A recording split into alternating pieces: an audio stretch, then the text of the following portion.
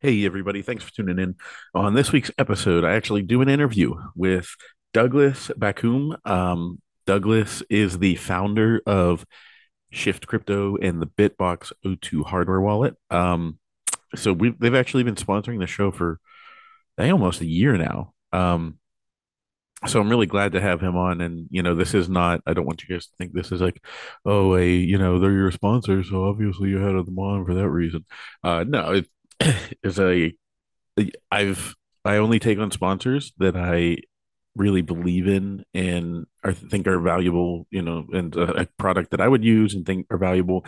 And so this has been, I think, in the works for a while here to interview Douglas. You hear about the origins of the company, but I thought it was also good to get his take on, you know, what exactly is self custody because sometimes I need refreshers all the time to try and remember how to explain to people how you get yourself a hardware wallet and how the coins get onto it. Uh, so it was a good refresher. And then also I didn't know this. He was into he studied neuroscience and among other things, and that led him to being, now business owner of the Shift Crypto, which creates the Bitbox. So I hope you guys enjoy this conversation. I really did, and I also want you guys to check out the Bitbox O2 hardware wallet. So I'll talk to you about it, but there's also a way that you'll be able to, if you have a Bitbox, you'll be able to buy Bitcoin through the Bitbox app and put it right into your wallet. And it's KYC free. So that's pretty awesome.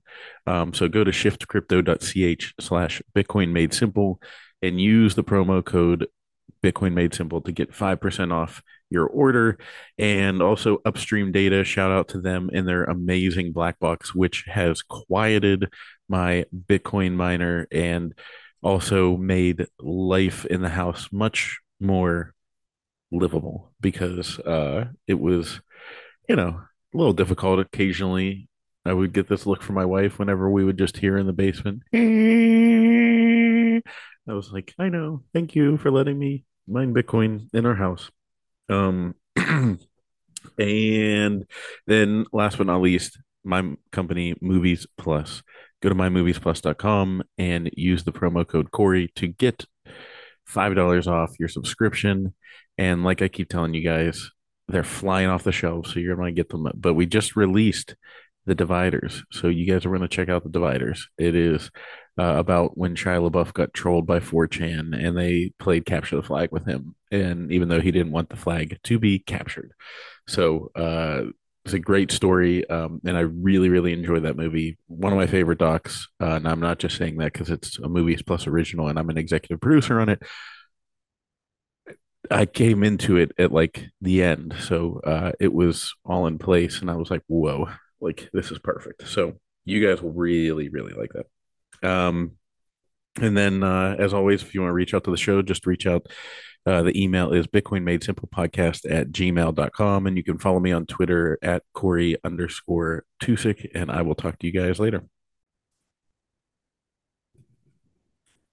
So you're in Switzerland, right?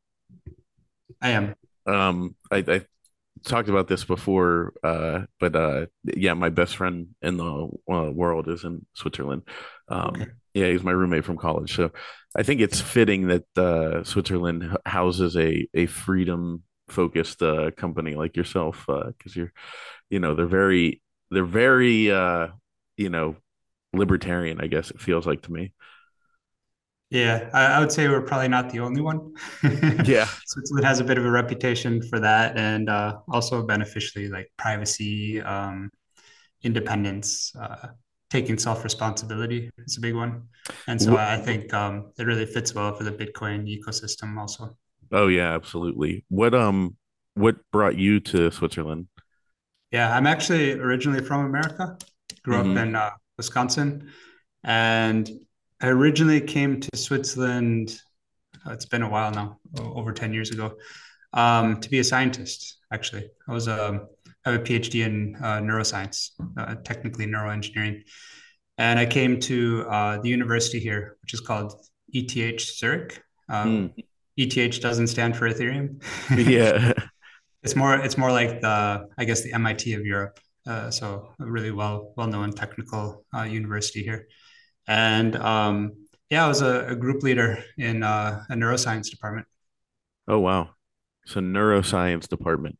Um, how does that switch you over to Bitcoin? I guess the better question would be, where did Bitcoin enter your life and how did you get Yeah, started? and 'Cause what the what heck got is the the bug? relationship to neuroscience to hardware? Yeah, yeah.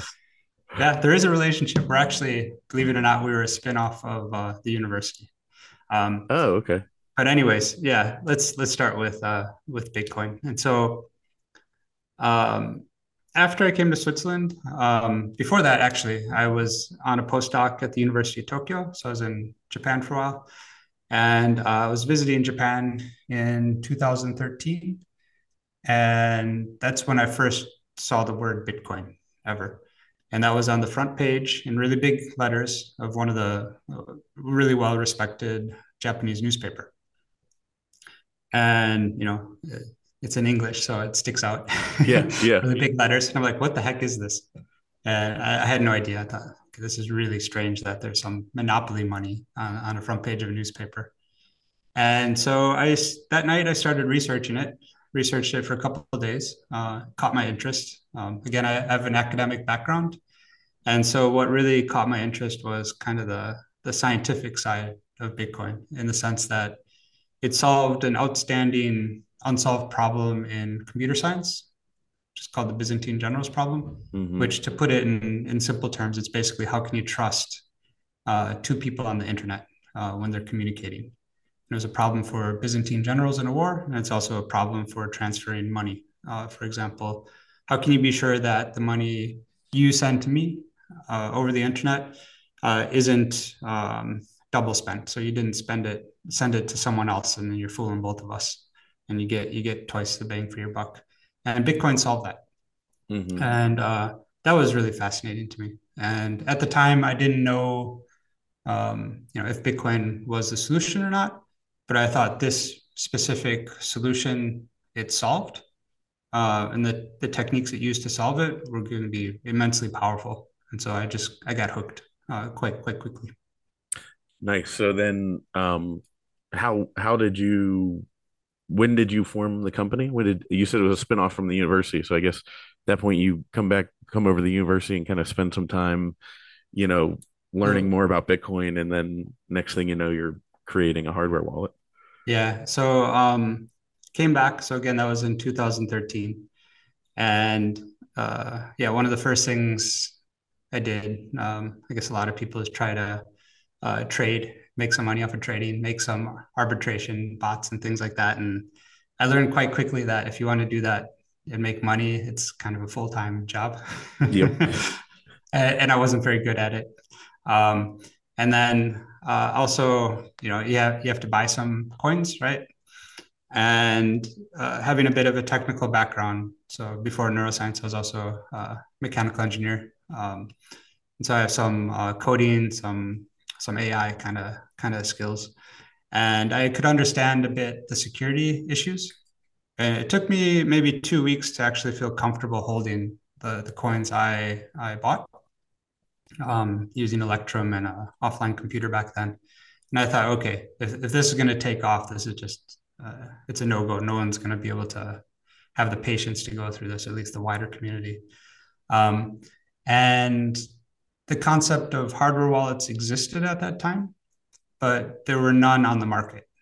And this was, I guess, in 2014 when I switched over to actually kind of playing around with hardware wallets. And I thought, okay, um, at the time, there's also a lot of scams going on in the hardware, Bitcoin hardware, specifically with Bitcoin mining equipment, Hmm. where, for example, the price was starting to go up, and there's a lot of people wanting to get into mining. They saw the profits you can make, and so it was very popular. Miners were sold out, and so there'd be pre-sales, and you get a lot of money funded into these, and then oftentimes there would be no hardware on the end, and people would run away with your money. And I thought, okay, I could see that happening with hardware wallets also, and so I just decided to build my own. And that was in probably 2014. I started working on that. That was in my spare time.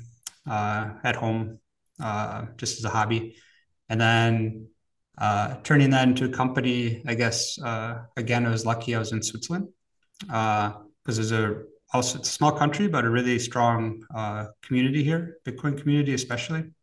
Some of the core dev founders are here. One happened to live in the same city as me in Basel in Switzerland, Jonas Schnelli. And I met him at a meetup, Bitcoin meetup. I started showing people my prototypes I was working on. I got really great feedback, a lot of encouragement. And then Jonas also started helping me out, and we decided to make a company about it, try to bring it to the people. Nice. Um, so back then, I mean, because I wasn't in Bitcoin, I mean, I was paying attention to it, but I wasn't in it nearly, to the level of like owning it and trying to get self custody. Yeah. Um, so that was a novel concept at the time, right? I mean, it wasn't. Did people basically have software wallets? I mean, I've heard of, people I've talked to that were mining Bitcoin in like 2010, and they burnt the wallets onto like CDs and stuff like that. So, I mean, walk me through that. Like, what was it like back then? What was it like back then? I mean, did you just hold it on like Mount Gox or somewhere else or? I think probably the main things were Mount Gox. Yeah. And so Hmm. yeah, I lost some money there. Yeah. That leaves a lasting impression. Um, good argument for a hardware wallet. And then Electrum, the software wallet, was quite popular. And so that's where I had most of my funds. Um, and a few others like Mycelium and so things like that. But I would say the biggest issue back then was the on ramps and off ramps because there's no traditional uh, ramps available. So you had to Hmm. use these really sketchy third party services that you've never heard about before to make transfer money because no one wanted to bank Mount Gox, of course. Um, We're kind of heading and back there anyways. I'll get to that in a second, but yeah. Yeah, true. um, and yeah, it was a bit of the Wild West at the time for sure.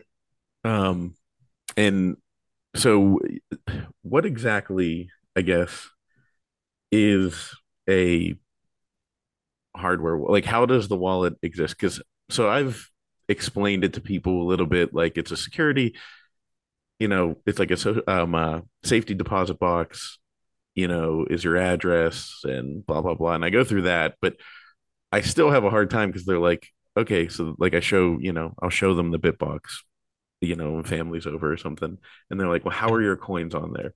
And I Yeah, really don't have a great answer for them. So help me out there understanding what exactly a hardware device is.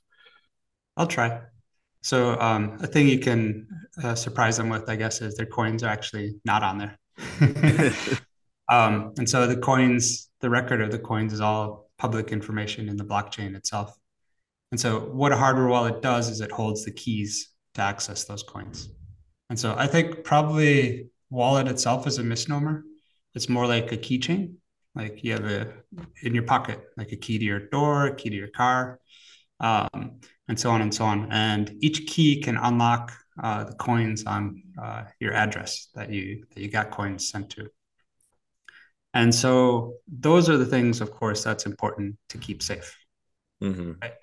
And the common saying since the very beginning is not your keys, not your coins. And so self custody is crucial because if you have your coins in an exchange, you don't have coins, you just have IOUs, and if the exchange goes bust, you're out of luck. Hmm. If you have the coins on a software wallet, there's a lot of malware, a lot of thieves out there. Um, you're very susceptible to getting hacked. And so the best way to keep these keys is in an offline device, which is exactly what hardware wallets are designed for. And so they're basically miniature computers with a single purpose, which is to keep your keys safe, to generate them safely, store them safely, recover them safely if you need to recover from a backup, and just never let them touch the internet. Never let them touch your computer, never let them touch your phone where malware or or hackers could see them. Hmm. And so whenever you, I mean, because I under so it's public information. It's the address is created. Is it the hardware device that's creating the address, and then Yeah, that gets recorded on the blockchain? yeah, exactly. So the hardware wallet itself, so you need a very good source of entropy, randomness, so that no one can guess what your keys are. I think all hardware wallets are pretty good at that now. But there were some issues, like back in 2013, there's a lot of issues with software wallets and web wallets where people could guess the random numbers because they Mm, weren't using a good source of randomness. And so, yeah, that's step one to generate these keys. And from these keys, it's called private key, public key cryptography. So you have a private part, which you use to sign, and a public part, which you can give to others. And using that public part, that's where the addresses come. And so that's what you give to people. That's what you send to the blockchain. That's what the blockchain is keeping track of, is which key, which address has how many coins. okay, so like you have, um, I guess you buy a Bitbox, you open it up. Is the when you start up the device, it what generates what's used for the entropy to generate the random address? Yeah, so good question. That's an important one. So on the Bitbox, we actually use, I believe, five different sources of entropy, five different sources of randomness. And using some cryptographic magic, um, you can basically cryptographically combine all these sources such that the strength of the output is as strong as the strongest key, not the weakest key. So you can only add strength um, to the entropy sources. And so with the Bitbox, we have it's called a true random number generator on our secure chip. We have a true random number generator on our microcontroller, which is a mini computer. We also take entropy from the user itself through the user password, but also the app running will send some random numbers to the device. And the fourth one is something we set ourselves at the factory installation, which is randomness from the computer we use to do the factory installation. And so using all these sources, we can be quite confident that you have a really strong source of entropy, strong source of randomness. And moreover, you're not susceptible to a failure in any one part of those. You have to fail in all five parts. Mm, okay. Um, and then so the address gets created when you start up the device, and when you want to send coins, say from the exchange, it's doing is notifying, like you send them from the exchange, the miners and nodes verify that these coins went from this exchange wallet to this new address, and it puts them in that it moves them, it gets verified, after all the verifications, and then it's cemented. um and then in the future you can send more coins to that same address, but each wallet, right, makes, like, I mean, how many addresses does a wallet make? Um, in in practice, it's basically infinite, Mm, um, and there's a protocol based off of, or a protocol that's based off of, um, which existed, I guess, started around 2013 or 2014 also, mm, where you can, from a single, what's called a seed, you can derive basically an infinite number of addresses and keys. And so you just say, okay, I want a key, the first key, the second key, the third key. It's called a key path. And you can get all the addresses to your wallet from a single seed. so that's all right, that's another fascinating part, is the seed phrase. Like, whenever I try and tell people, they're like, well, how do you unlock it? I'm like, oh, it's these, like, 24 random words. And they're like, they just look at you like, what are you Yeah. talking about? um because like they'll expect it to be like a saying or a phrase that you come up with, like a password. And I'm like, Yeah. well, it's kind of like a password, but like it generates it for you. And it's like, oh, okay, well, it must be like of some, is it like a sentence? And I'm like, no, it'll be like, you know, frog, tree, sky, like it's just, it's purely random. So what are those words? Where do they come from, and how do they input, how do they work as the seed phrase? I can imagine people looking at you with like you're It's like crazy. I have like two heads, and I'm like, I don't, they're like, don't you have like a password and you can just reset it? And I'm like, not really. Um, So yeah, the mnemonic word list, the 12 or 24 sets of words. So it's a pretty clever thing. Basically, it's just transforming a random number, this entropy that you generate for your seed, into a set of words from a word list. There's about 2,000 words in that word list. And that's enough words to have uh, you know, basically infinite possibilities of seeds. And so a lot of people get worried, oh, wouldn't someone else just generate the same set of words? And that's feasibly, or it's basically infeasible in the sense that the number of possibilities is, I think, more than the number of atoms in the observable universe. wow. Yeah. So you don't have to worry about that. And then it's pretty clever approach, I would say, because it helps people remember their seeds better and also avoid making mistakes when they're copying it down or rewriting it. Because the normal way to, well, it's a binary number, right? So one way to represent that was with just random numbers and letters. So a long string of 64 uh, or not 64, but a long string of just random characters.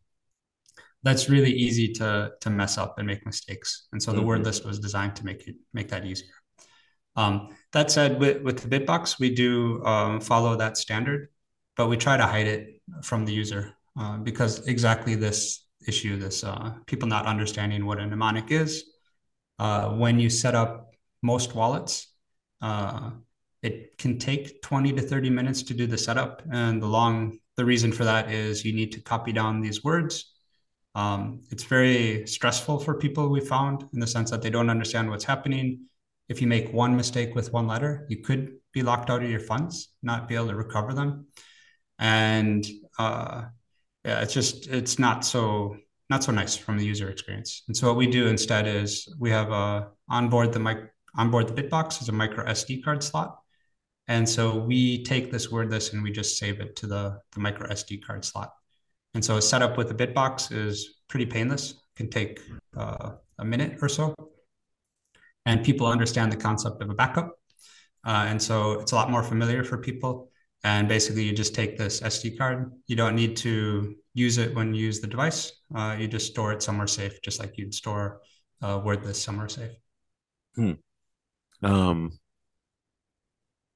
okay, so you guys take the worry out of, and that's one thing I liked about the Bitbox is that because the first time I used a hardware wallet, I was like, what did I get myself into? Like it made me like question Bitcoin in general. I'm like, is this feasible going forward? And it is. It's just it's a stressful experience. Like that's probably the best way to. I mean, you're in the business of this, so you get it. But that's I think a very accurate way to describe it is it's very stressful, and afterwards you're like, whew, okay, like I got that done. But I mean, what is that something that you also led to like the simplification of the design? And because what I always, brag about to people is I'm like, look, if you're super technical and you want to, people can create wallets, however they want to create them, on CDs and random stuff like that. I was like, but this is not intimidating. And I always say a lot of times in like the reads, I'll be like, you know, I literally it like sometimes can be addicting to send more funds off of the exchange. Like the first time I did it, I was like, okay, I'm gonna move a little bit, and I was like, oh, that was easy. Move a little more, move a little more. So now it's like then I started buying just so that I could transfer. And I was like, okay, this is going to get dangerous real quick because I'm just going to buy more Bitcoin than I can afford at the moment. But yeah, I guess so. It's something I like about it, but I guess address the market need and what you were seeing at the time whenever you guys decided to take that simplified route. Yeah. So of course, I'm biased. I think we do have the highest or the best security model for a lot of different reasons. But um, what we found though is that in order to sell devices, people just kind of assume you have good security. So what you really need to do is make it easy for them, make them comfortable. And so that's been a big focus of our company. The SD card is one, but we have a number of other things also that go into that, including a very minimal app. Uh, and we try to take away as much complexity as we can and make it as simple as possible for the user. I guess one of the motivations for me to actually turn the Bitbox into a company was because I saw that there was a really immense potential for this to kind of change the world in a lot of different ways. And if I could, help people who are interested to get involved, such that you don't have to be very technical. You don't need all this technical understanding. If I could equip people with tools, like empower them to take part, um, I thought that would be quite special and rewarding. And so that was a big focus for me, or big motivation for me to go ahead and try to start a company and bring such tools to the people. So you guys are listening to me talk to Douglas, who is the founder of Shift Crypto and the creator of the Bitbox O2 hardware wallet. And I hope you guys are enjoying this conversation, but I wanted to just drop in a message that you guys should stop what you're doing. And if you do not have a hardware wallet, if you do not have a Bitbox, go to shiftcrypto.ch/Bitcoin made simple and grab yourself a Bitbox O2 hardware wallet. Use the promo code Bitcoin Made Simple to get 5% off your order. And like I said, I mean, you hear us talk about it in this interview. I can't remember based on where I dropped this if I've talked about it yet or not with Douglas, but the simplistic design is where it's at. It makes it so simple. And like he describes in this episode, their goal was to make self custody less stressful.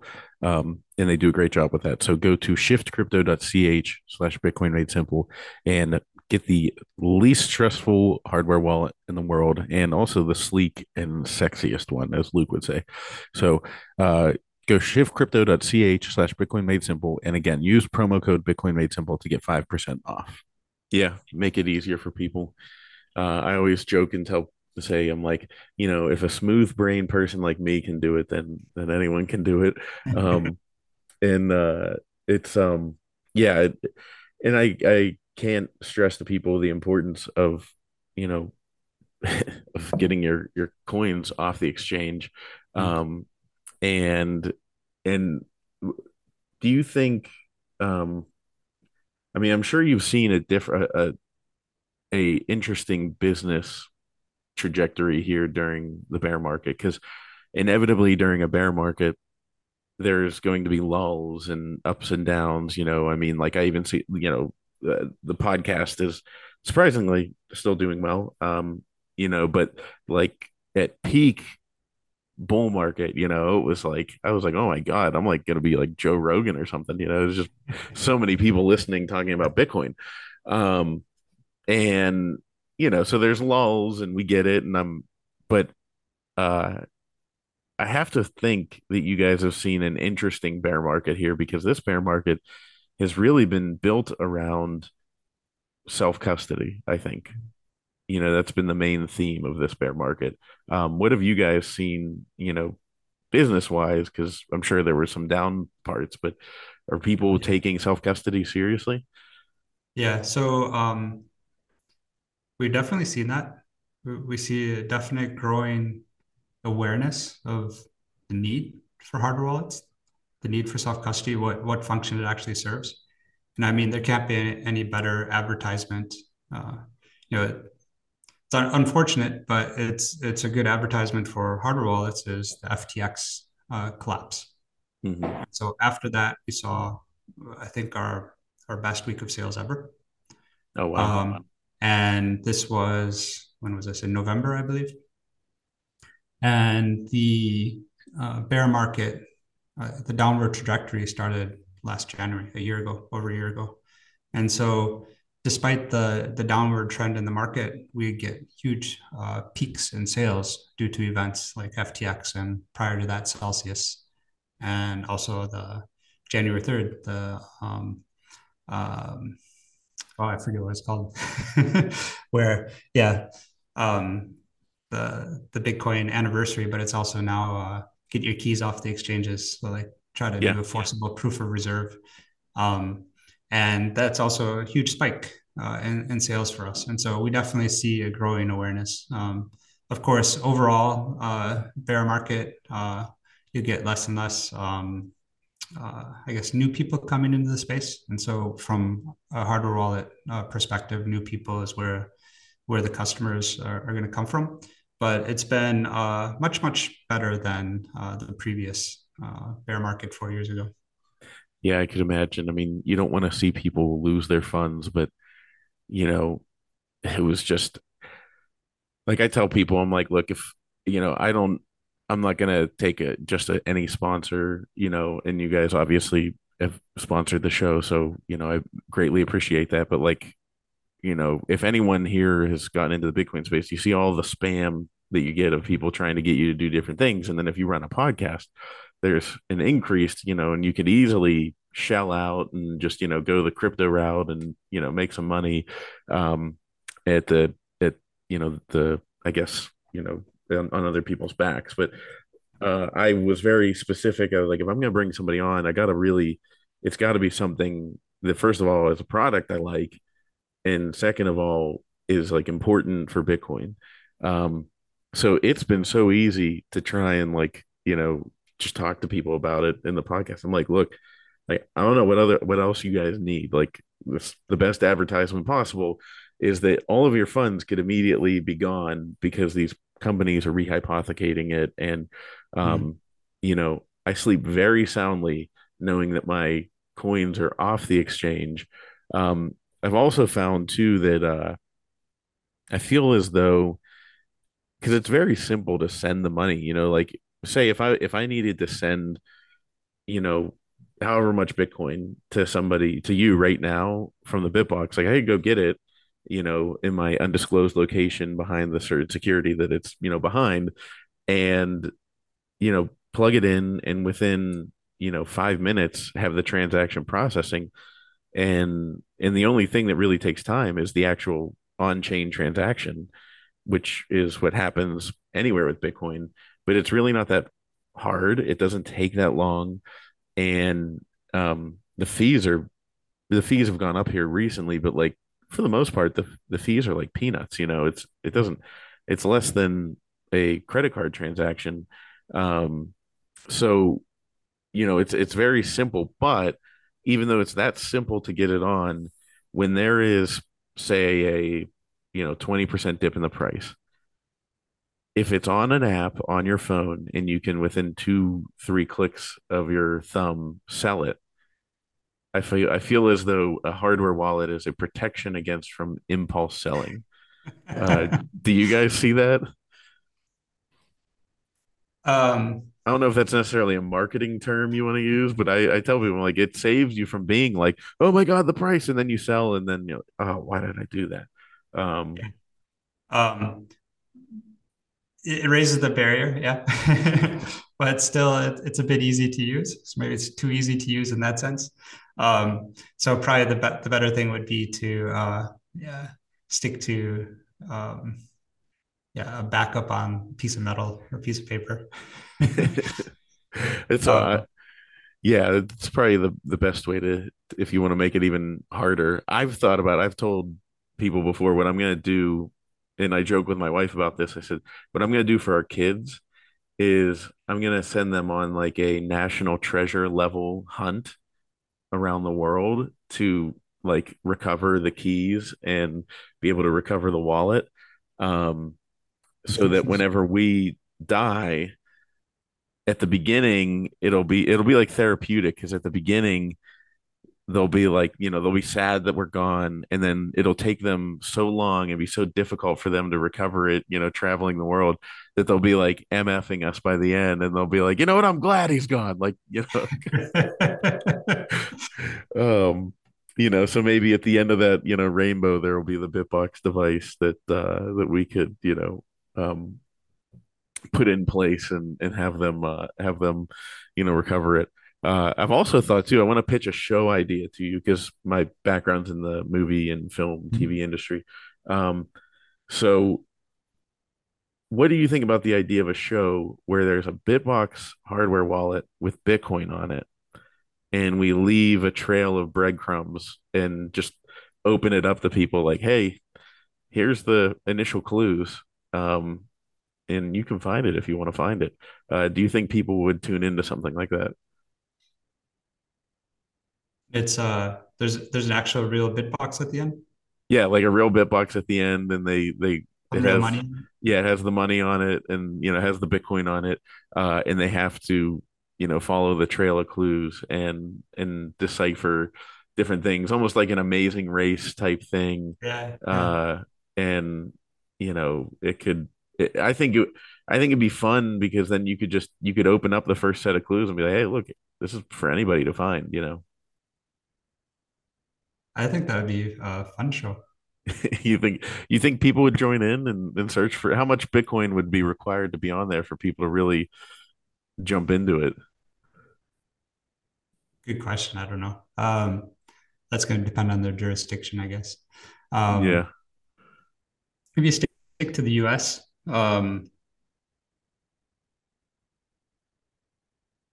Yeah, probably something in the five digits would work. yeah, yeah. So I mean, what are we at now price wise? It's like 25.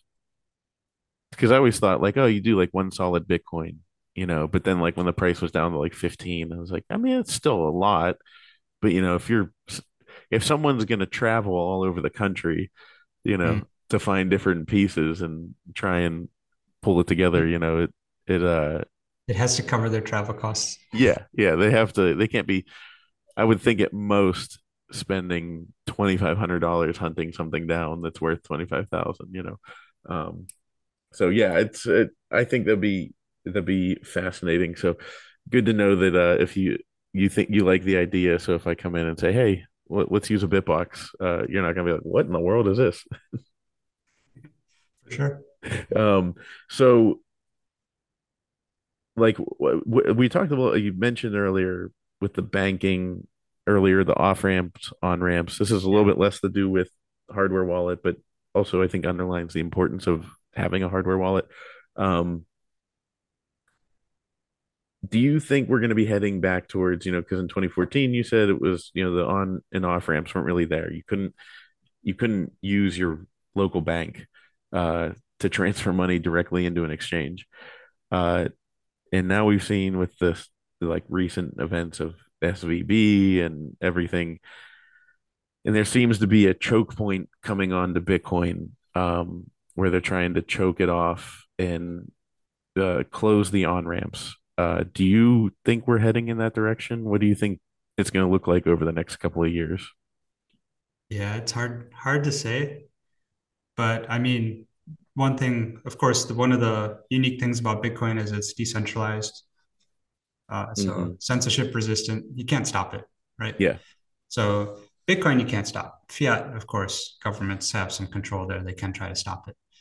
But the thing is, since it's decentralized, that means lots of other countries can also do something with it. And so even if the US completely shuts it off, there's going to be other countries that are still going to be accessible.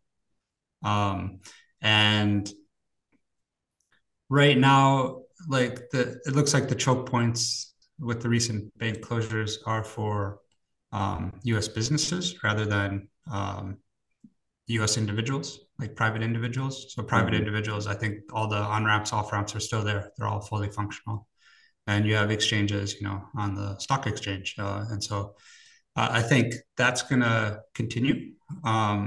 And the U.S. also, each state has kind of its own rules, so it's a bit decentralized in that sense too.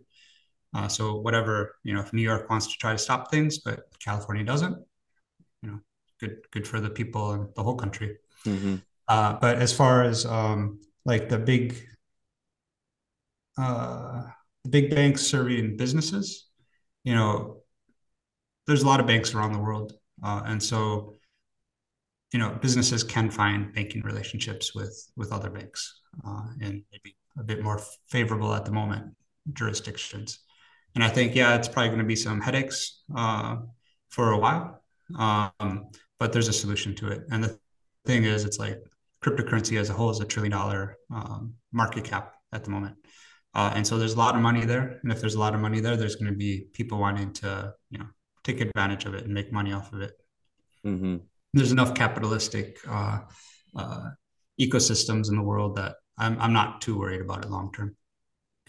Um, yeah, I have a feeling if you are a company that walks into the bank right now and says, "Hi, I'm a Bitcoin company, and we're strictly Bitcoin," I mean, I don't know though, because like it depends. Say you're starting. What do you think if you're starting a mining company? You know, that's not necessarily, you're not trying to be an exchange or anything like that. You're just mining or a hardware wallet, like you're trading goods and services. And even though you're a Bitcoin company, it's still working through fiat. Mhm. It's I don't see that as being something that they see as risky. What do you think? Um, yeah, yeah, I would agree with that. And I think in our particular case, also, we're not directly dealing with uh, coins ourselves. We're selling hardware, really selling wallets that people can use for their own coins. Um, and I think, yeah, also, yeah, I'd agree with that. Also, I'm not so worried. Yeah. Um, Now you mentioned you were into studied neuroscience and all that, and you mentioned AI at one point was something you were dealing with probably way before anybody was even thinking about it. Um, so what was your background in AI? Yeah. Um, so I actually have yeah, bachelor's, master's degrees in mechanical engineering, and I was focusing on robotics and some AI, things like that. And that's actually what led me into neuroscience. Okay. Because this is a while ago. So things are different now, but back then I really felt that AI itself, the algorithms being used were extremely primitive. I think they probably still are. I'm not into the field as much anymore, although you can still get quite phenomenal results out of it. And so I thought it was so primitive that more research needs to be done on just the theory behind like AI algorithms and stuff like that. And so I decided to switch to neuroscience to study real intelligence. Hmm. Yeah. And so my research in neuroscience was studying how networks of neurons communicate and how that could lead to learning and memory. And so my idea was to jump into neuroscience for a bit, try to pick something up, and then maybe jump back into AI later. But yeah, I got stuck into neuroscience and then transitioned into Bitcoin. Yeah. So yeah, As one does. maybe when I retire, I can jump back into AI.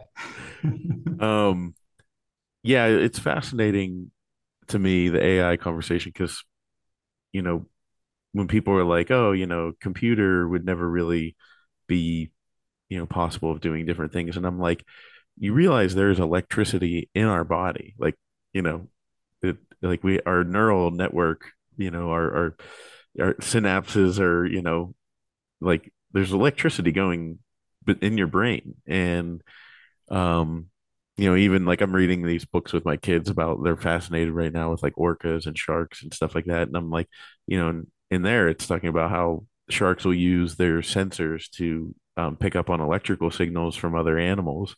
And so I'm like sitting there like, I don't know, like in a way we're kind of robots, like it's like we're robots with made of organic material. Um, and so I don't think it's a crazy to think about.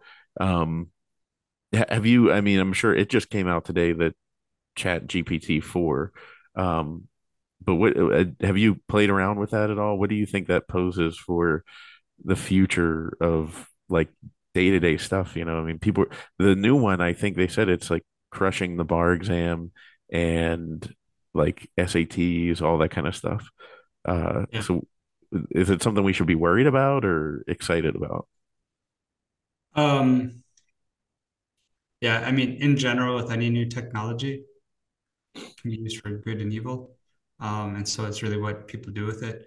I think when it comes to AI, what scares people a bit is that they think, okay, it's not going to be people doing something with AI, it's going to be AI doing something with AI. And then there's a fear of, okay, yeah, is AI evil and things like that. Um, I'm not really worried about it. Um, and I think part of it is, maybe a long time in the future, it'll be different, but in the short term, I'm not really worried about it. And so, yeah, Chat GPT is doing like really phenomenal, amazing things. Um, but it's still, I would say, a bit limited. So the what I've played with, use it a bit. It's really amazing, but it's really some people, call it basically like uh, a new way to kind of do search. Hmm. Um, and so with AI algorithms today, you have to feed it data. You have to train it on data. And so even Chat GPT, as far as I understand, is humans basically saying, okay, this is correct, this is not correct, this is correct, this is not correct. So there's a lot of human involvement in actually training the AI itself. And so to say it's like an autonomous AI thing, I think is not true. There's still a huge human element into this, both in terms of being trained and also being the data sets being trained on, which are all generated by humans.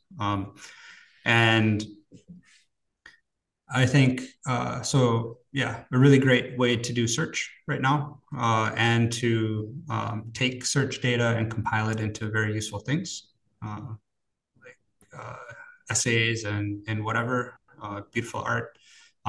Sure, but if you look at and so I think what a lot of people underestimate if they're not into the biological sciences is actually the amount of complexity that exists in biological creatures. And so, for example, yes, the brain uses electrical signals to communicate with itself. But the thing is, it does this in an analog way. So on all different types of time scales from microseconds to years. And also on a lot of different spatial scales in a lot of different ways.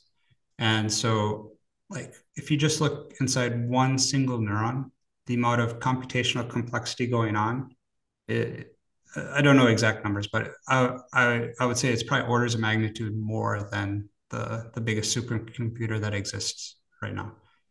Just because you have all of these different types of computations going on at the molecular level, at the synapse level, on all these different time scales. And so I think, yes, computers have always been good at doing things that humans are not good at, but also vice versa. Humans are good at things that computers are not necessarily good at.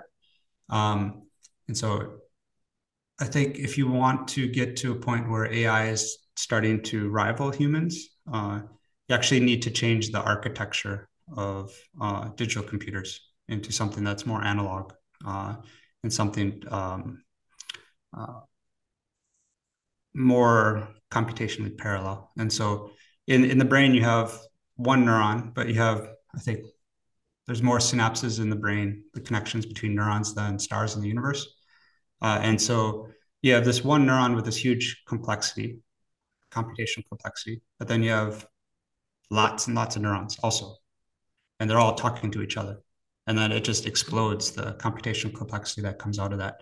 And so I think to really advance AI in bigger steps, you need to do some kind of similar type of architecture, fundamentally change how digital, or let's say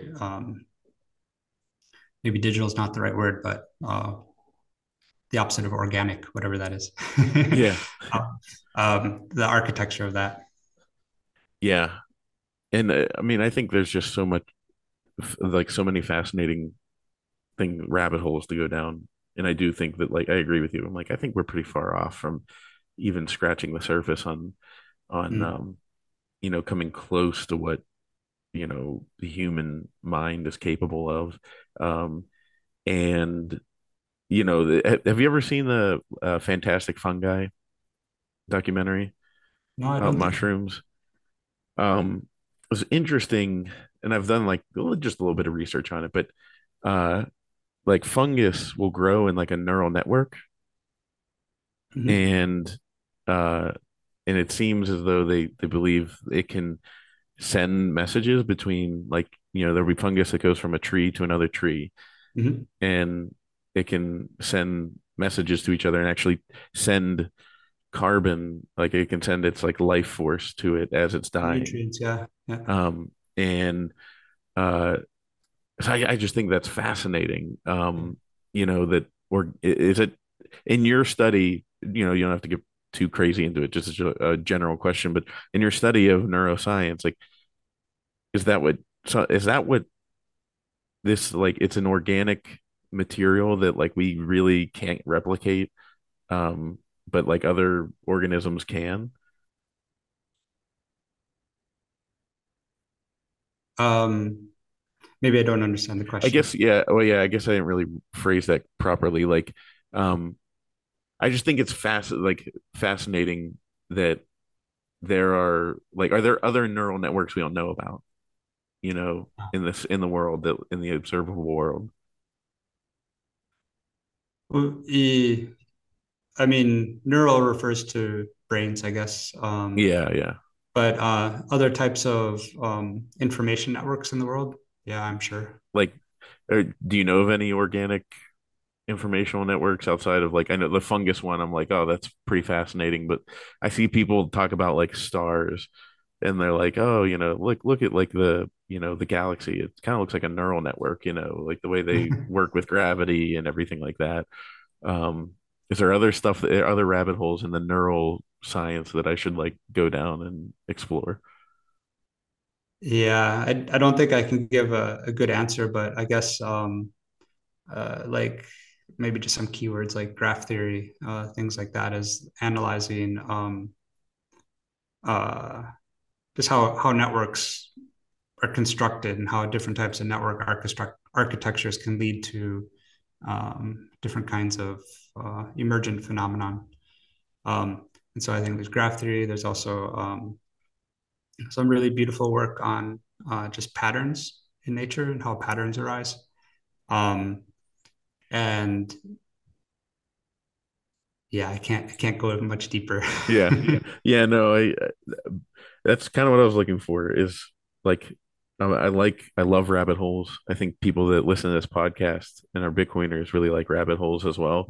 Um, and so I was like, as soon as you said you were in the like you did neuroscience, I was like, oh, I kind of have a There's a couple rabbit questions. hole.